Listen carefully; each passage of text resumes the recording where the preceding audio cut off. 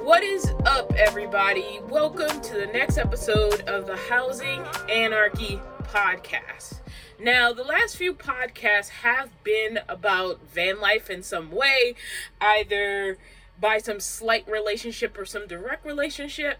So for this episode, I really wanted to focus on something that wasn't specifically van life related, but I do consider housing anarchy related, because as I said when I started this podcast, it is about all the ways we approach thinking of housing differently. And there's something I find that is criticized a lot that I think is criticized unfairly, and that is living with your parents as an adult. I wonder if we should be so judgmental about that, especially considering modern times and costs. I do think it's relevant to the conversation about dealing with the rising cost of housing to discuss the idea of co-living with parents or other older family members.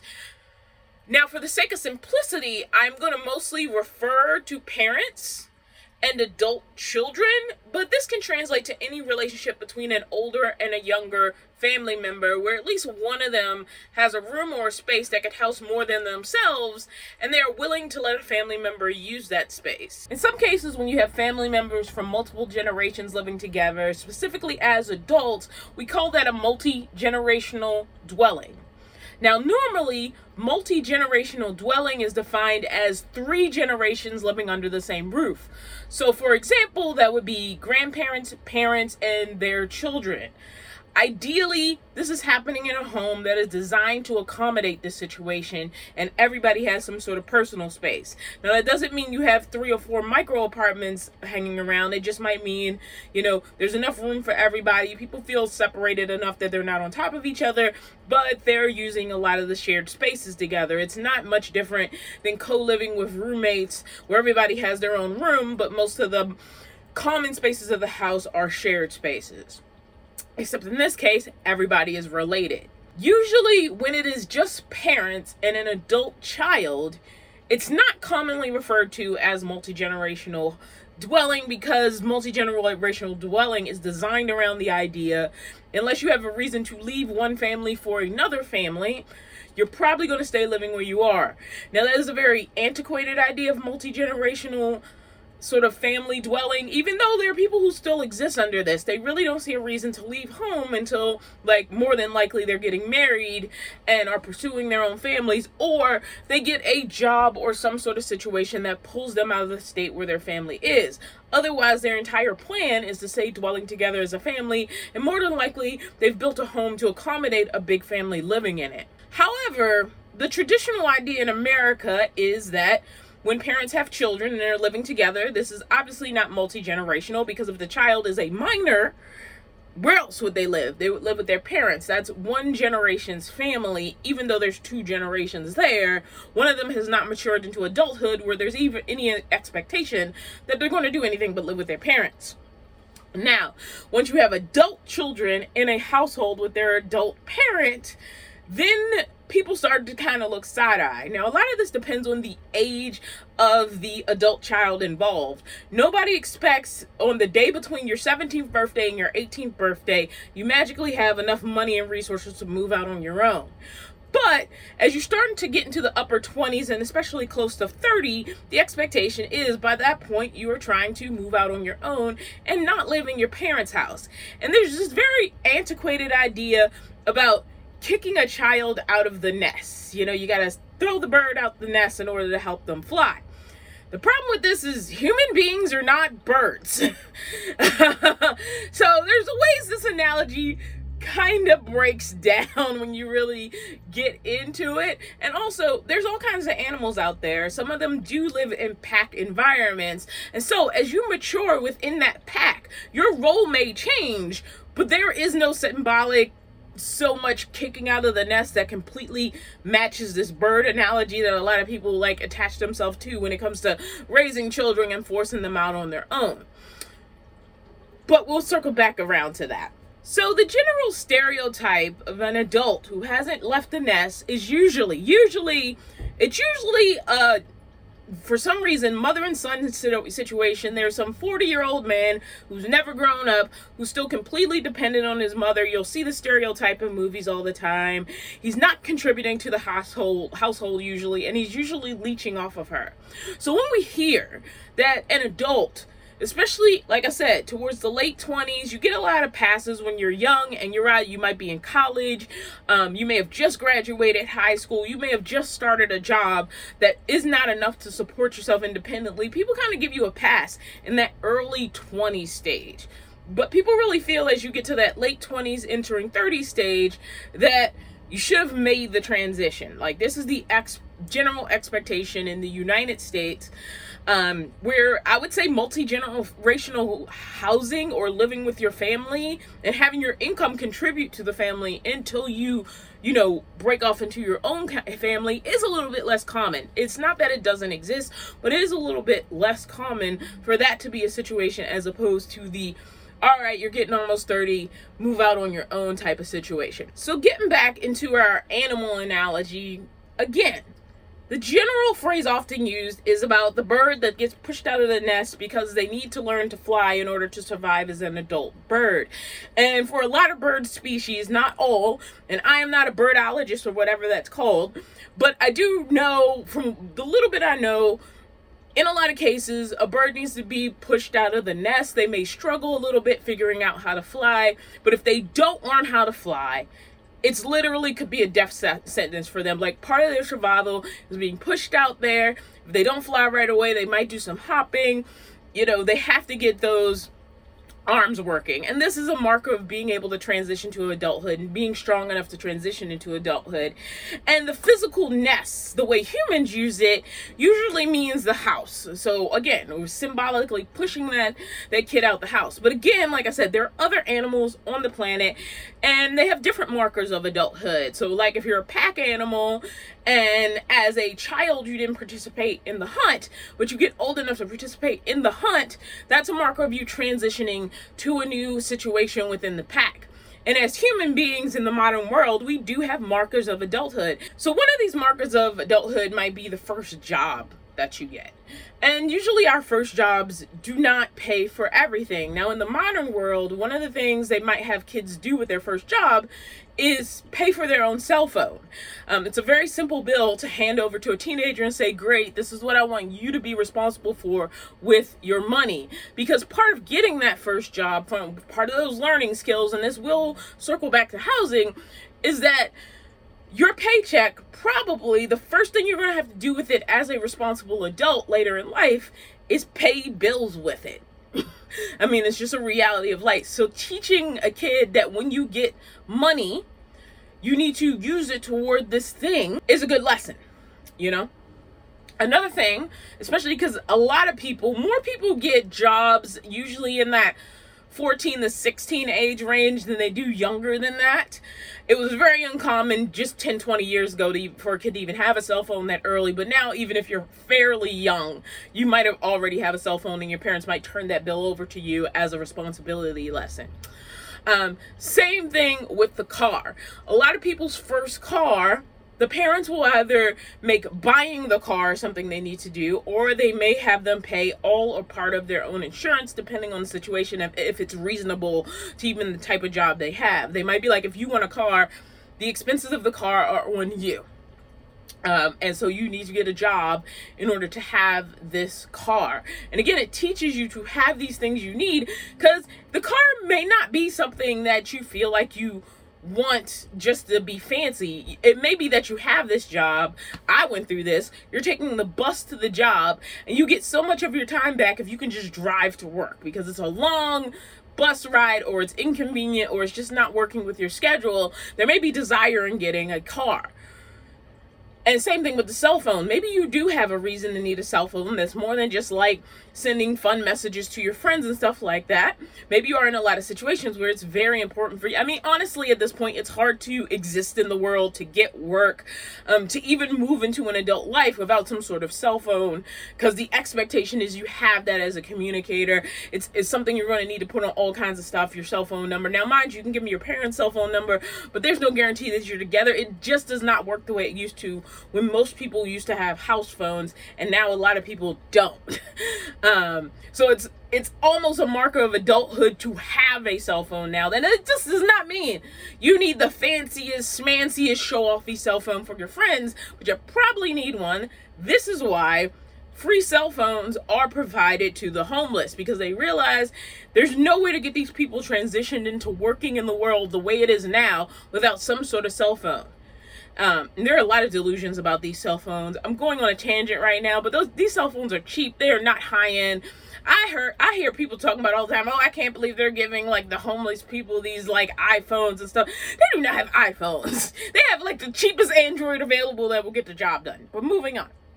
Point is, markers of adulthood are these things. So let's get into the housing portion of this. Now you're getting older. And so the expectation from the world is now that you're going to move on and you're going to pay for your own housing. But let's say you've run the numbers, and the numbers are kind of insane for where you live, for what you make in comparison to what it would cost to, get an apartment, and you realize it'd be much cheaper if I stayed home. And I know what a lot of you are thinking. Of course, because mom and dad will pay for everything. But why is that the assumption that you have to jump to? When you can say, you know what, mom, dad, aunt, uncle, grandma, whoever, whatever older person you're living with, or you have two parents, one parent, or whatever, it's like, how can I here's the thing. It's expensive. We get along great. I don't mind living here a few more years. But as a responsible adult, I don't think I should do that for free. How can I contribute? And what I find, without having that conversation directly, it may happen in a more indirect means. It may even be, I realize you don't make that much, so just give me what you can when you can from the parent or the primary, rent payer or mortgage holder. Just give me what you can where you can. It might be that agreement. But we assume a lot of times that this isn't happening. We assume the mortgage holder, the rent payer, usually the parents. Now the reverse does happen. There are times where parents have to move in with their kids, and then you have the adult child and the parent living together. You're like, oh yeah, do you say, I live with my mom lives with me, or something like that? But if you say it the wrong way, you're going to get that side eye. But let's go to the situation where the parent is the primary home controller, and the child is just like, how can I contribute? Isn't that valid? Isn't it entirely valid to be an adult who happens to still live at home and who is contributing in a way they can that is more reasonable than emptying their own bank account for the sake of being pushed out in the world by themselves?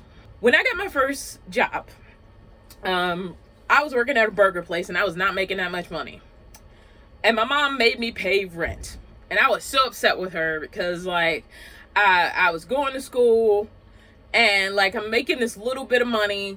And she has the nerve to ask me for rent instead of trying to, help me save as much money as possible. And I was upset. I was really upset. I was a little meh about it. I remember being meh about it. But she was trying to teach me something. I think she maybe expected $40 from me or something like that. It was not a lot of money. And mind you, if we went to the grocery store, I didn't mind throwing in for the groceries and stuff like that on a casual basis.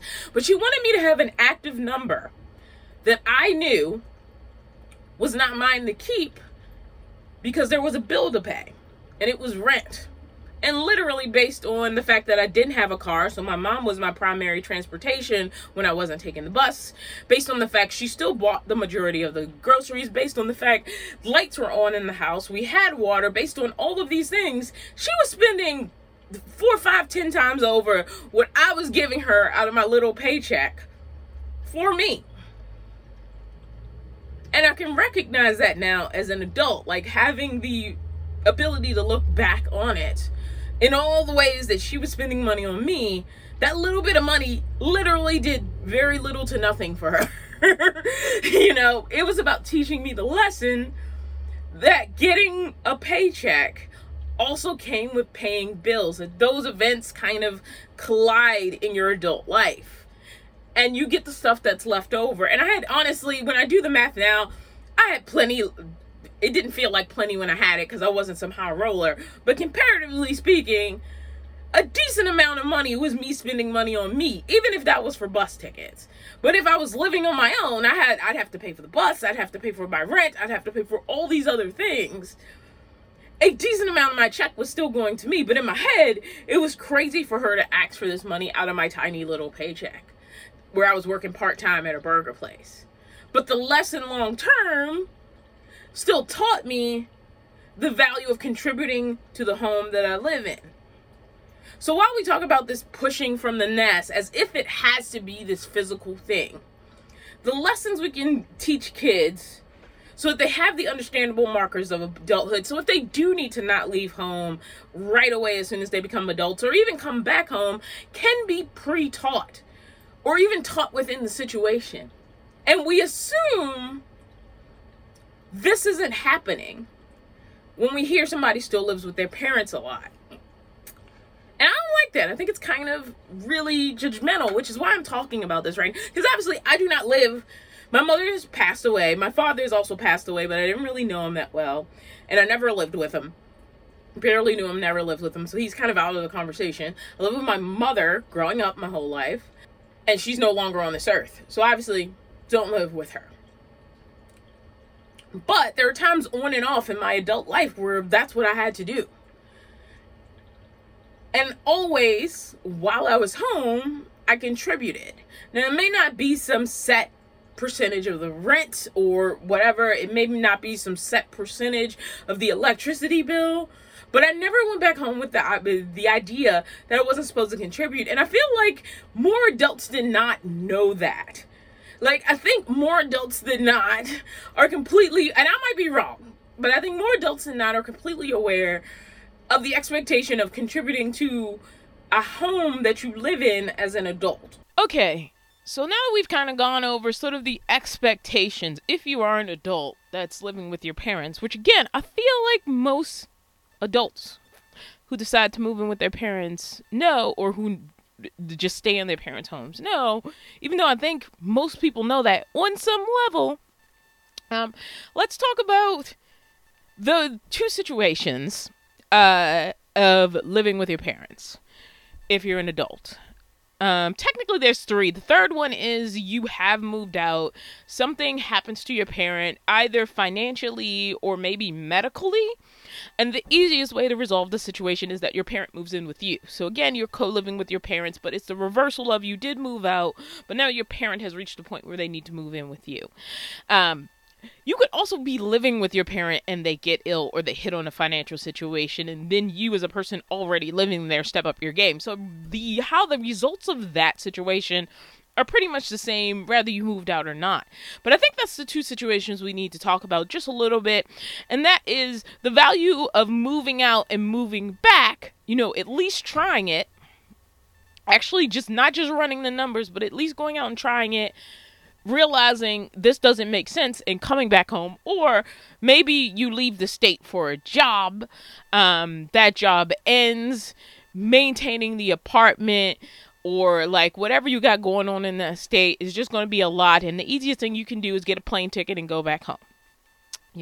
Something could have happened where you physically entirely left and then you need to come back. And then there's a situation of never having left home. And I do think people kind of understand a little bit more when you have to move back home than they do if you never left home. They do see the person who left home and came back at least is the person who tried and will probably try again, because there is a lot of value to living on your own. It's really nice to live on your own. I am not devaluing the power or wonderful or grand situation of feeling like I did it. I went out on my own. I found my own place and now I'm living on my own. Nobody gets to question what I do, how I do it. I can do whatever I want, sort of. Now, sometimes moving out on your own means moving out with roommates. And we might touch on a little bit about that later. But it still feels like with roommates, that's different than living with family. Even on the financial end, if it's a bill splitting situation, it may not be all that different. But on the emotional end, it does feel good to feel like you left and moved out, you know? But I would say the stereotype of the person who does not contribute and is simply staying home, leeching off their parents, is more common. Not exclusively, but is more common among people who have never left home. Like the idea of leeching, of the leech, who's the person who's just taking and not giving, or at least not even trying as much as they can to make an effort to be a functional, independent adult, even within the confines of living with their parents.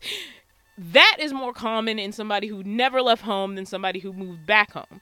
Depending on the situation of moving back home, obviously if you're suffering from depression or there is some external circumstance that's not basic money, obviously if you have an illness, you get sick and you have to move home as the child, obviously there's only so much you can do. Those are special circumstances, but the stereotype more likely falls within the realm of somebody who's never left home, as opposed to somebody who left home and came back for whatever reason they had to do it. That being said, it's still not an assumption you should make without knowing somebody's situation. Because people from lower income households generally, and especially, are not contributing to the household bills as soon as they get their first job because they want to. It's because they have to. The second they got that job at 16, their paycheck may have been the only thing paying the electric bill. The second they got that job at 16, that paycheck may have been what they needed to cover something their sibling needed for school. So with lower income families, even if you decide to stay co-living as you become an adult with your parent, a lot of times, if you had any sort of job, the second you had a job that was bringing in money, that money was needed for the household. And therefore, as you become an adult, leaving that household would actually hurt that household because the household is leaning on your money a bit. Now, you could say this is unfair. And yes, it absolutely is. But is it reality? It is completely unfair for a 16-year-old with their first job to have to contribute to the household. It is completely unfair. Now, if the parent is doing a lesson teaching thing where they're like, I want you to know responsibility, so take care of your cell phone bill, that's fine. Because at any point, the parent can relieve that situation. It's completely unfair, however, when the 16-year-old, moms needs her phone to stay on, and so they have to pay mom's cell phone bill, not as a gift, not as something out of their own heart, but they know mom needs a phone. It's going to hurt her life, her ability to keep a job, all these things, not to have the phone. So, I'm going to take my little bit of money that I'm learning from my job and I'm going to keep mom's cell phone on. That's unfair. It's unfair if the power goes out and it falls on a minor to get those lights back on. It is completely unfair. But guess what? Sometimes it's necessary.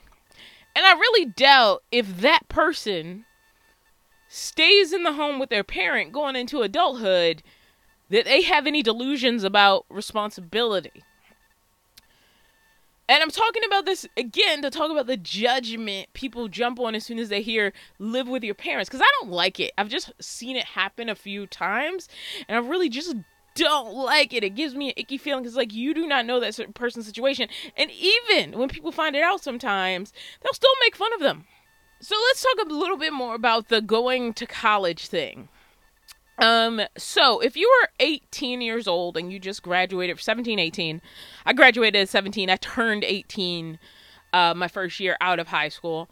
And that's just based on my birthday. I wasn't anything special or anything. In fact, I flunked my first year of high school and then made up that year in summer classes and Saturday classes and graduated on time. So I'm not the brightest, but I'm also not the lowest rung. It's just like sometimes I check out and then so I flunked my first year of high school, but still graduated on time by making up the classes. Long story short. But if you're 17, 18 and you go to college directly out of high school, and let's say you don't leave home, it's cheaper for you to go to a local college. Now, this could be a 4-year university, a junior college, or let's even put trade schools in there. People consider it respectable if you stay home. It is very hard to work and go to school. I did the whole thing at one point where I was working as close to full-time as I could get, and I was working a job at an airport so I could work hours that weren't in the normal 9 to 5 range so that I could fit in as many hours as possible for college. This is when I went back the second time, not the first time. The first time I made a mess of it the first time. But when I went back the second time, I was balancing that. It is very hard to do both. And do both, make enough money to pay rent. Because mind you, even if you get a scholarship into college, it does not pay for your housing. It doesn't pay for you to live in a dorm normally. You see these fantasies of these full rides in movies, and that is not most cases. A full ride, a completely full ride that will also take care of your housing is very rare. And then also there's food. Like there's meal plans for eating on campus a lot of time. I never had a meal plan in my life. I never lived in a dorm. So yeah, my housing was an independent cost from and I got a little bit of scholarship money, and I was combining small amounts. The second time I went to college, I was combining small amounts to go to college. Did not cover my ability to live, keep a roof over my head, and eat. And it definitely didn't cover a car once I had one. So there were things I had to make money for. And it's very hard to do both. When people ask me how I graduated, I say, I don't know. I literally don't know how I survived it or got through it. But there isn't an age to go to college, and there are times people go back to school. Now, like me, they could have just either never gone to college or messed it up the first time and decided to go back. You can also pursue a higher degree. You can pursue a different degree because you want to change careers. There's a lot of reason to go back to college, and the thing is, there is no age. There is no rule. The day you graduate high school, you need to be headed into college is the next year. You can go into the workforce for a little bit.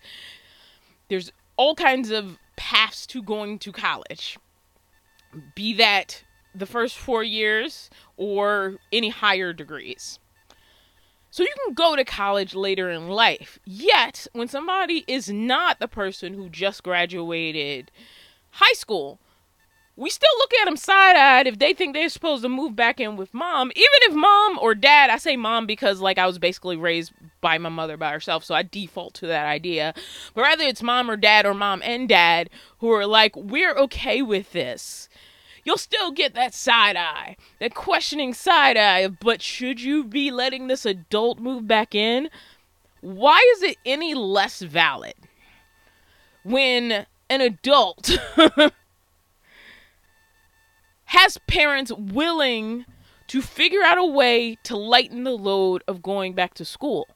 If a spouse did it, we would applaud them. But we feel like adults of adult children should force their kids who are trying to improve their life to take on this heavy burden unnecessarily. Like there's something wrong with them moving back home in order to lighten the cost of not being able to work as much so they can go to school, and hopefully when they get out of school with that regular degree, that higher degree, whatever it is, can advance in some way, and giving them the chance to do that. I don't really see a problem with that. But other people seem to, and it's like if another adult who was dating you or married to you decided to do that, especially if they're your husband or wife, and especially if it all works out, one of them is going to law school, the other one is working their butt off, and the person who's working their butt off is supporting them under the idea that when that person gets out of law school and they finally get that law degree and they're a lawyer, they'll be able to balance it out a bit or flip it or whatever. We applaud that as long as everybody does what they're supposed to. But the second a parent steps in the same way and says, I'll take some of the burden of cost off of you to be able to do this thing, we're like, but should you? They're 35 years old. Why can't you go back to college at 35 years? I graduated at 33, and there are people older than me the year I graduated. Anyway, I may be ranting a little bit just because I've seen this happen so much. And so I'm just reflecting a little bit on stories that have just made me annoyed with people. And you may be sitting listening saying, I wouldn't treat people like that. I think these things are permanently fine. But you think they're fine because I am giving you context. Because you have a reason to believe, yeah, that's totally reasonable. That's totally reasonable. But the problem is when people hear, they start to assume, and nobody should need to preach to you their whole context in order for you to not be judgmental of their situation. Now, if you start hearing things that sound iffy as you know a person, that's one thing. But to immediately react to the idea of an adult child having to lean on their parents or co-live with their parents or share bills with their parents without knowing the situation, you may be assuming a lot that isn't true. All right, so let's talk about contributing, because that's the big thing that seems to take some of the judgment off the idea of an adult child living with their parents. And I do think an adult child living with their parents should be a contributor to the household. But does that contribution need to be monetary, or at least fully monetary? There actually are advantages to living with other people. I've talked about there's advantages to living by yourself. There's totally advantages to living with other people. Like, if my car breaks down, I live alone, and I only have my car, I now have no transportation. When you live with somebody else who has a car, like when I got hit by a car while I was in college, later part while I was living outside of my mother's home, it was a mixed bag. Sometimes I lived with for portions of it, I lived with my mom. For portions of it, I didn't. Rest in peace, Mom. Love you. But I had a roommate who had a car. And she was the one who helped me out while I was healing and I was on crutches. If I lived alone, I wouldn't have had that person, or I wouldn't have easily had that person, or somebody would have had to leave their home to come to me to help. When you already live with people, they're already in there to help you with things. And it doesn't have to be something as complicated as getting hit by a car and being on crutches for a little bit. It can come in other forms as long as it's done voluntarily on a consistent basis, I would say. To go back to an example with my mom, and this was an example relevant to time, again, that balance of living with her versus not living with her. As she got older, she simply couldn't handle things like mowing the lawn and shoveling snow when that happened, because I was born and raised in Baltimore, Maryland, so we definitely had our blizzards. And so, like, when she was a younger woman, you know, she did those things. She just did it. There was nobody else to do it. She was going to do it. She was going to mow the lawn. She was going to put out the trash. She did all kinds of, like, physical things because it was on her. As she got older, these things got harder for her. And so she would pay a guy to mow the lawn. She would pay a guy to shovel the... I say a guy. There was usually kids who would come around knocking on the door. And before, to save that money... Not because she didn't want to help the kids out. A lot of times she would say no and just do it herself because, you know, she was pinching every penny she could. As she got older, there was value in just, like, finding the money to pay this kid, you know, this young strapping kid, usually a boy. I don't think I ever saw a young girl come to the door, you know, to mow the lawn or shovel the snow. But when I was there, I could mow the lawn, I could shovel the snow, and the thing is, like, she was never going to ask me to do it. So when I moved across town to be closer to school, during the later part of me going to college at Towson University, I was further away, and I didn't have a car.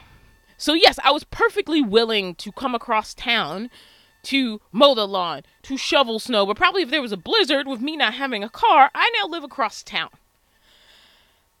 When I lived in her house and these situations came up, I was already there. I put on a coat and grabbed the shovel. I put on a coat and grabbed the lawnmower because I was already there. So there's advantages to that. So it could work out as you have aging parents, younger, you know, honestly, more, you know, ready to go, you know, youths are in the house and they're able to take care of those things. And that can be a way of contributing. And in the case of my mother specifically, like, it was money she didn't have to spend. She could, again, hold on to that little bit of money.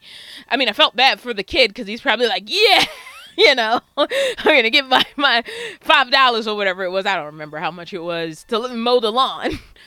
But at the same time, my mom also had her own financial bottom lines to worry about. So it was saving her money to not have to pay for those services if I could do them.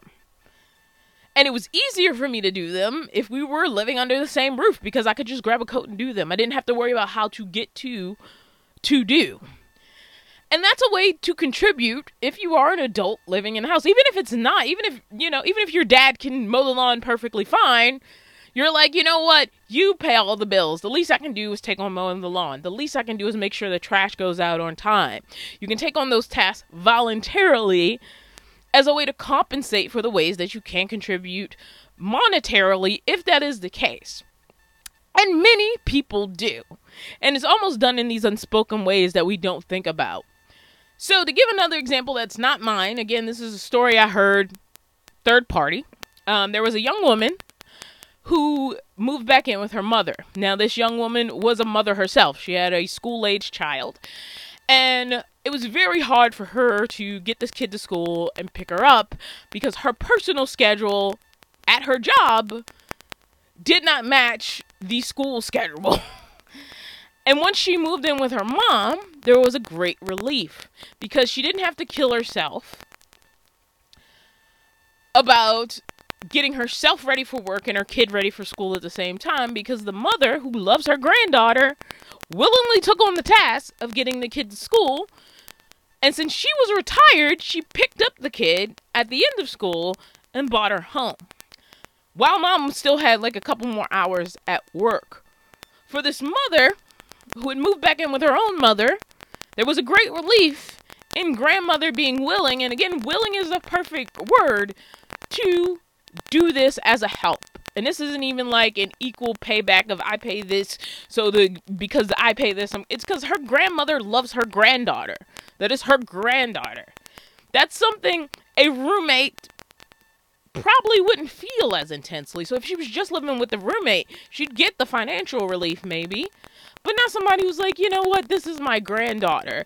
I'm perfectly willing to get her to and from school. Now, you can live with family and they could be like, it's on you. And I don't think, in this case, the grandmother is obligated in any way to voluntarily take on taking this kid to school and picking her up. It's not her job. She has every right to say no. If she's ever asked to babysit on the fly, she has the right to say no. But you know what? She loves her grandkid. She's perfectly happy with this. And a woman who was once a single mother, struggling to get things done because she had to find help, because she had to reach out for help, now has somebody who can automatically help a lot more, which I'm sure is a stress reliever for the mother. Again, I'm not her. I didn't live her life. Third party story. And it's just not something I think should be criticized, because it's, again, multi-generational situation that's working out for everybody. All right, I have another story for you. This one's about a young lady who was working in media, established. So I think she was making good money. I mean, based on where, this whole story ended up, I'm assuming that she was making more than enough to live on her own and was simply choosing not to. She actually liked living with her parents. She and her dad both liked sports. So they were into the same sports teams. They liked, when football season came around, they could watch games together. She was very attached to her niece, loved her little niece, thought her little niece was great. There were so many ways that she actually just enjoyed having not moved out. Her sister also lived with her, which is why her niece was living there. So she was very close to her family. They liked to throw big get-togethers. They liked to being together for the most part. I'm not going to say they never had anything. I'm sure in the reality of the entire world, they didn't get along all the time. But for the most part, it was a healthy family environment where everybody liked each other and they liked being together. And so she was pointing out these things to a couple of coworkers that thought it was hilarious that she had never moved out of home. And they probably meant it good-naturedly, but they're just digging into her about this. And she's explaining how she loves her niece, that she loves she's there, she can help. Her parents don't mind. The house is paid off. I mean, I probably learned more details third party than I really needed to know about this person I don't really know that well. And I'm just listening. And I can hear how it's from, you guys are making fun of me, to really getting defensive about it and trying to point out why this is a positive situation for her. And by the end of that conversation, you could tell she felt really guilty about the fact she still lived with her parents, even though her parents were fine with it. Her sister and her had a decent relationship. She liked helping out with her niece.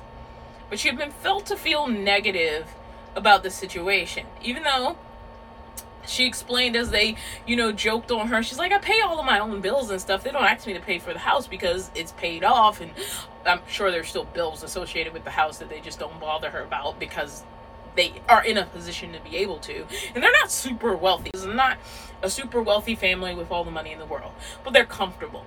And as long as she's handling their own bills, again, from what I can tell, third party, the parents don't mind that she's there.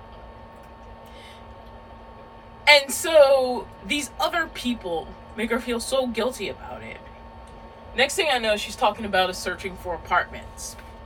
And not because she wanted it, not because she was personally craving the need to leave, but because other people made her feel bad about making the choice to live with family.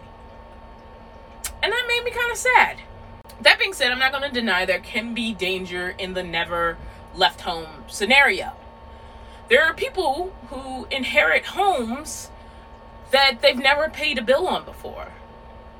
And that can be troublesome. I know a woman, she worked for her mother's business all her life, but she basically worked the front counter. Mom handled all the bills. Mom took care of all the behind the scenes business stuff. Basically, she knew how to do the front. And she always lived with her mom. She even ended it. She was a grandmother at the point that her mother passed away. So she had kids, raised them in her mother's house. And her kids had a couple of kids. Some of them had moved out. Some of them were still living there. But when her mother passed away, this woman who was almost 50, she'd never paid a mortgage. She had never paid the household bills. She had contributed when they went to the grocery store. She threw in money. She took care of things around the house. She was never a bad kid. That's one of the reasons of all of her kids, Mom left the house to this kid. This kid who had always lived there, who had raised her own children there, who now had a couple of grandkids living there. Not all her grandkids, but a couple of grandkids living there. She passed it on to her. And that made sense on paper, except again, this woman had never had to independently deal with bills at almost 50 years old. She had never dealt with the business beyond the front end. So her brother, who had moved out, had to come back and take care of the business end. Her sister, who had moved out and lived on her own, had to come back and help her understand how the bills of the house worked. That can be a danger. Now, I do think that falls back on the parent as far as prep. So when we're talking about preparing people to live on their own, I think there are preloaded sort of insights you can give a person into their world. Yeah, it feels nice to not bother your kid about the electric bill, especially if they're concentrating on going to college. Let's say they're concentrating on going to college for something that definitely won't teach them anything about, mortgages or anything like that. Well, maybe take some time to talk to them about the mortgage. Maybe take some time to talk about, if something happens to me, I want you to know this. Because when it comes to symbolically, in the human way, pushing someone out of the nest, I still don't think it needs to necessarily be the physical push out of the nest. Also, you can be contributing to the household and still give yourself a handicap. Because in a way, you're choosing what you want to contribute. If your parents are, if it's not a situation where you have to contribute to the major bills of the house, it's all taken care of, the house is paid for, you're just living there because your parents don't mind and they want to make it a little easier for you, I actually do think that's fine. But you do need to reasonably think about, but if they move out or they inherit this home that we're living in now, what do I need them to know so that they can reasonably take over or function on their own as a homeowner? I do think those lessons need to come into play, because nobody wants to be that 50-year-old woman that I'm talking about, nearly 50, she wasn't 50 yet, who didn't know what to do. Didn't know what to do at all, because she'd never had to handle a household bill, and she'd never had to handle the back end of the business. She knew how to run it on the front end, but she was clueless about the back end. You don't want to get there. But at the same time, that doesn't necessarily mean somebody is lesser or less knowing because they never left home. Because there are people who are wealthy enough to buy their kid an apartment or buy them a house and just say, here you go. And if they never teach them anything about running that house, Yeah, they're living on their own. They're living by themselves. But if mom has bought them the house, is paying for their cell phone bill, is paying, I always say mom and dad, mom or dad, whatever, parents. If parents are paying for all the things, even with that kid living independently, they're not learning proper life lessons either. So it's not so much the act of pushing someone out of the house, of pushing them out of the nest. It's about preparing them to understand the realities of living on your own, even if they don't have to take on 100% of those financial realities because you're willing to relieve them. But the next time you hear somebody talk about like living with their parents, maybe just don't judge them for, maybe I'm still bitter, just third hand, hearing that young woman sort of become reduced as she's been made fun of for still living with her parents when it was a situation she was happy with. A situation that gave her a financial relief.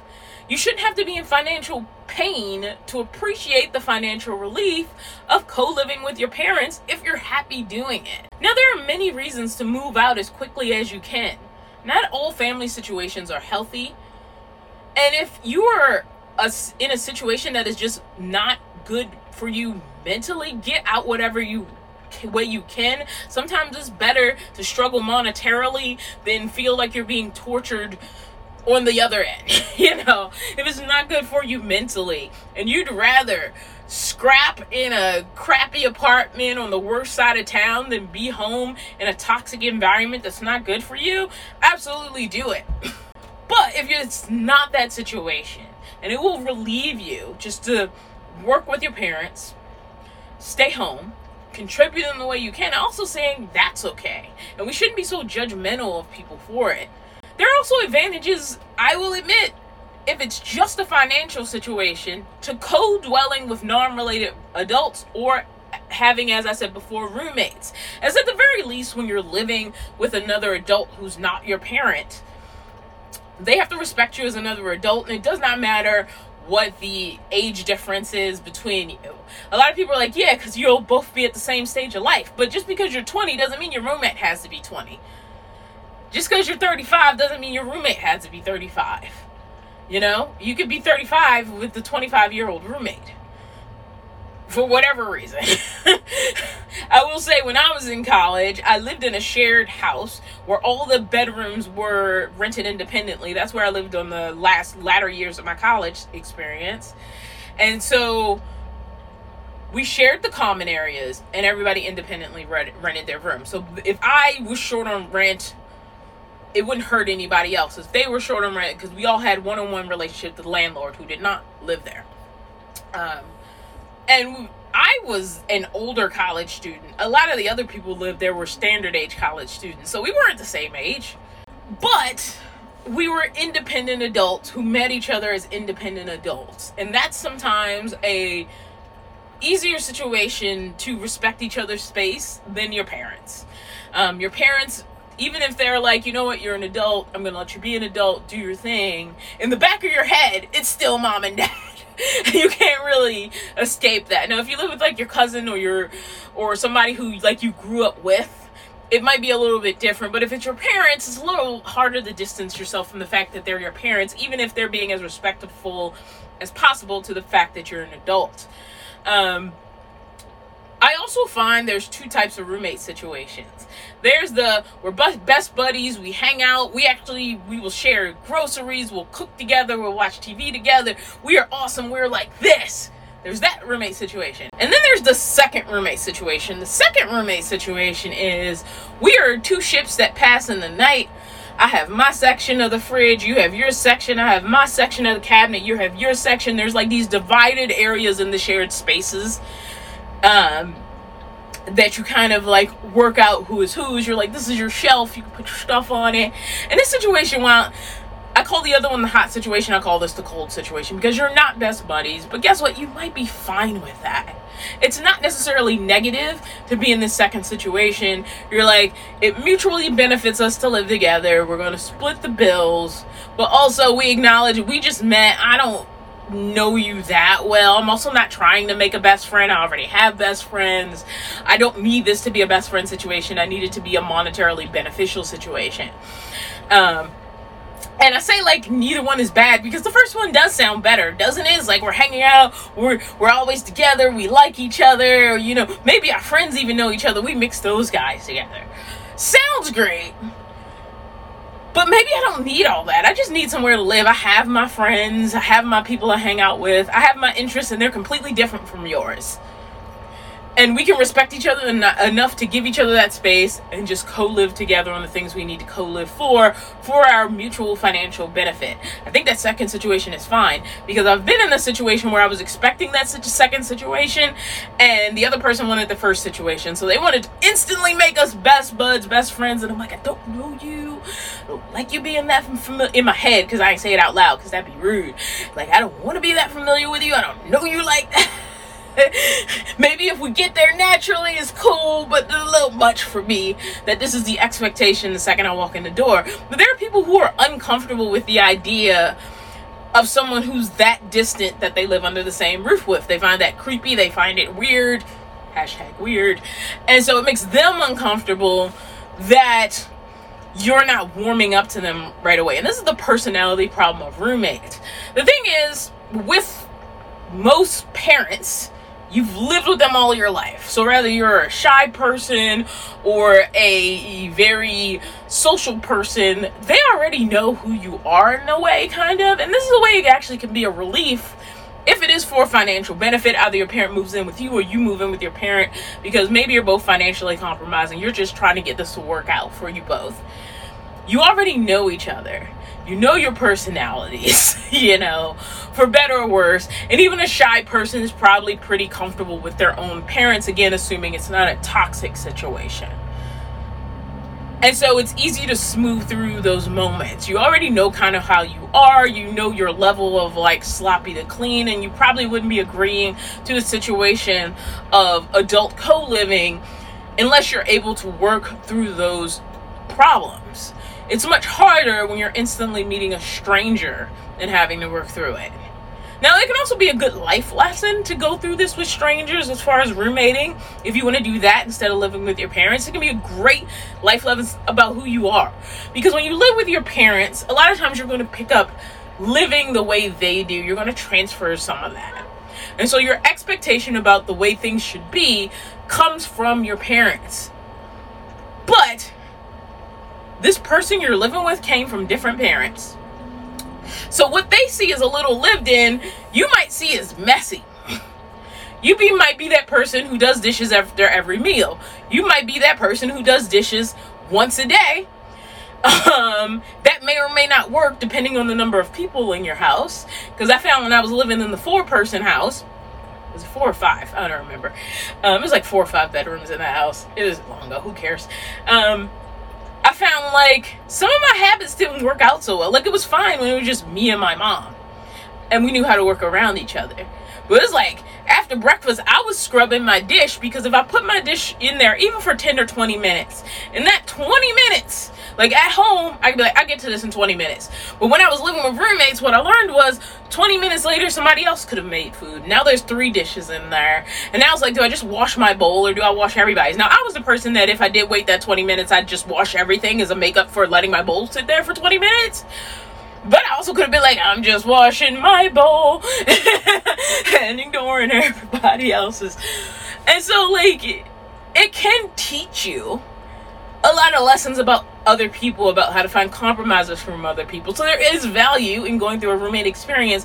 But if you're like, I've been through that, I either want to live on my alone or with people I actually know already, so I don't have to deal with roommate issues. Then there might be value in moving back home if you really can't afford the living alone yet. Because you've already been through that, or you're dealing with personalities at your job. Your job is stressful. You have to deal with the public. And maybe when you come home, the last thing you want to do is deal with 15 personalities. You don't, not 15, let's not go there. 3 or 4 personalities, one other personality that's not gelling with you when you get home. And it's also easier to share things like groceries and meals because you already know each other and things like that with people you already know and have lived with in the past, i.e. your family. So there are advantages and disadvantages to living with family. There are advantages and disadvantages to living with roommates if you need to co-live with someone, and living on your own fully 100% isn't an option. And in all of this, I am not saying don't try for your own home if that's what you want. But I'm also saying we shouldn't be super judgmental of someone still living with their parents without actually knowing what their situation is and why. And that's all I'm saying. So I've rambled a lot. This has been a very rambly podcast, but I really wanted to talk about this because, it was mostly that young woman I saw get very sad due to the criticism of her still living with her parents who she loved and who were kind enough to be like, girl, do your thing and stay home. It's not like she wasn't dating. It was not like she was living a lesser life, but she was living her best life. You know, she had those really cool parents where, she could be like, Mom, I messed up. Can you come get me? And her mom was like, I'm glad you called me. I'm not even going to get mad at you. Like, I don't know. I just felt so bad for her that I was like, this is something I want to talk about because I hear this judgment come up so much. And in a world that's already presenting us with so many financial challenges, where so much of the wealth seems to be accumulated by a small amount of people and it seems impossible to get in or break those barriers, we shouldn't be so judgmental of people who have found solutions that work for them, even if it goes against what we traditionally, especially as Americans, and I might have people listening who aren't American, but we traditionally as Americans see as the wrong way to be. There is no age when you're ready to move out on your own. It has to do with you mentally being able to do it and also financially being able to do it. And there might be a financial rewind. Life isn't a constant changing path. So you get sent back home by circumstances, but you can also go back home by choice because you can see the forest through the trees and goes, you know what? For me, this is the best choice. Obviously for me, my mom is gone. She's been gone many, many years now. But honestly, if she existed today and there was a chance to go home and sit with her a while, I would definitely do it.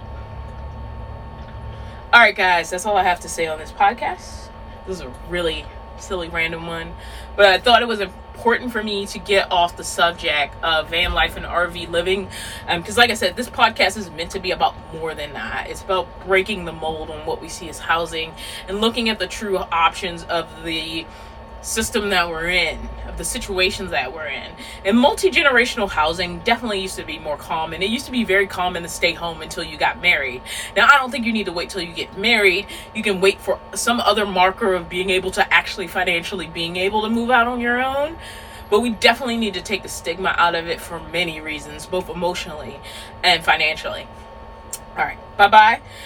If you want to catch me on my regular channel, if I ever get to posting a video there, you can catch me at The Dawn of Van Life. If you want to follow me on Instagram, it's also The Dawn of Van Life.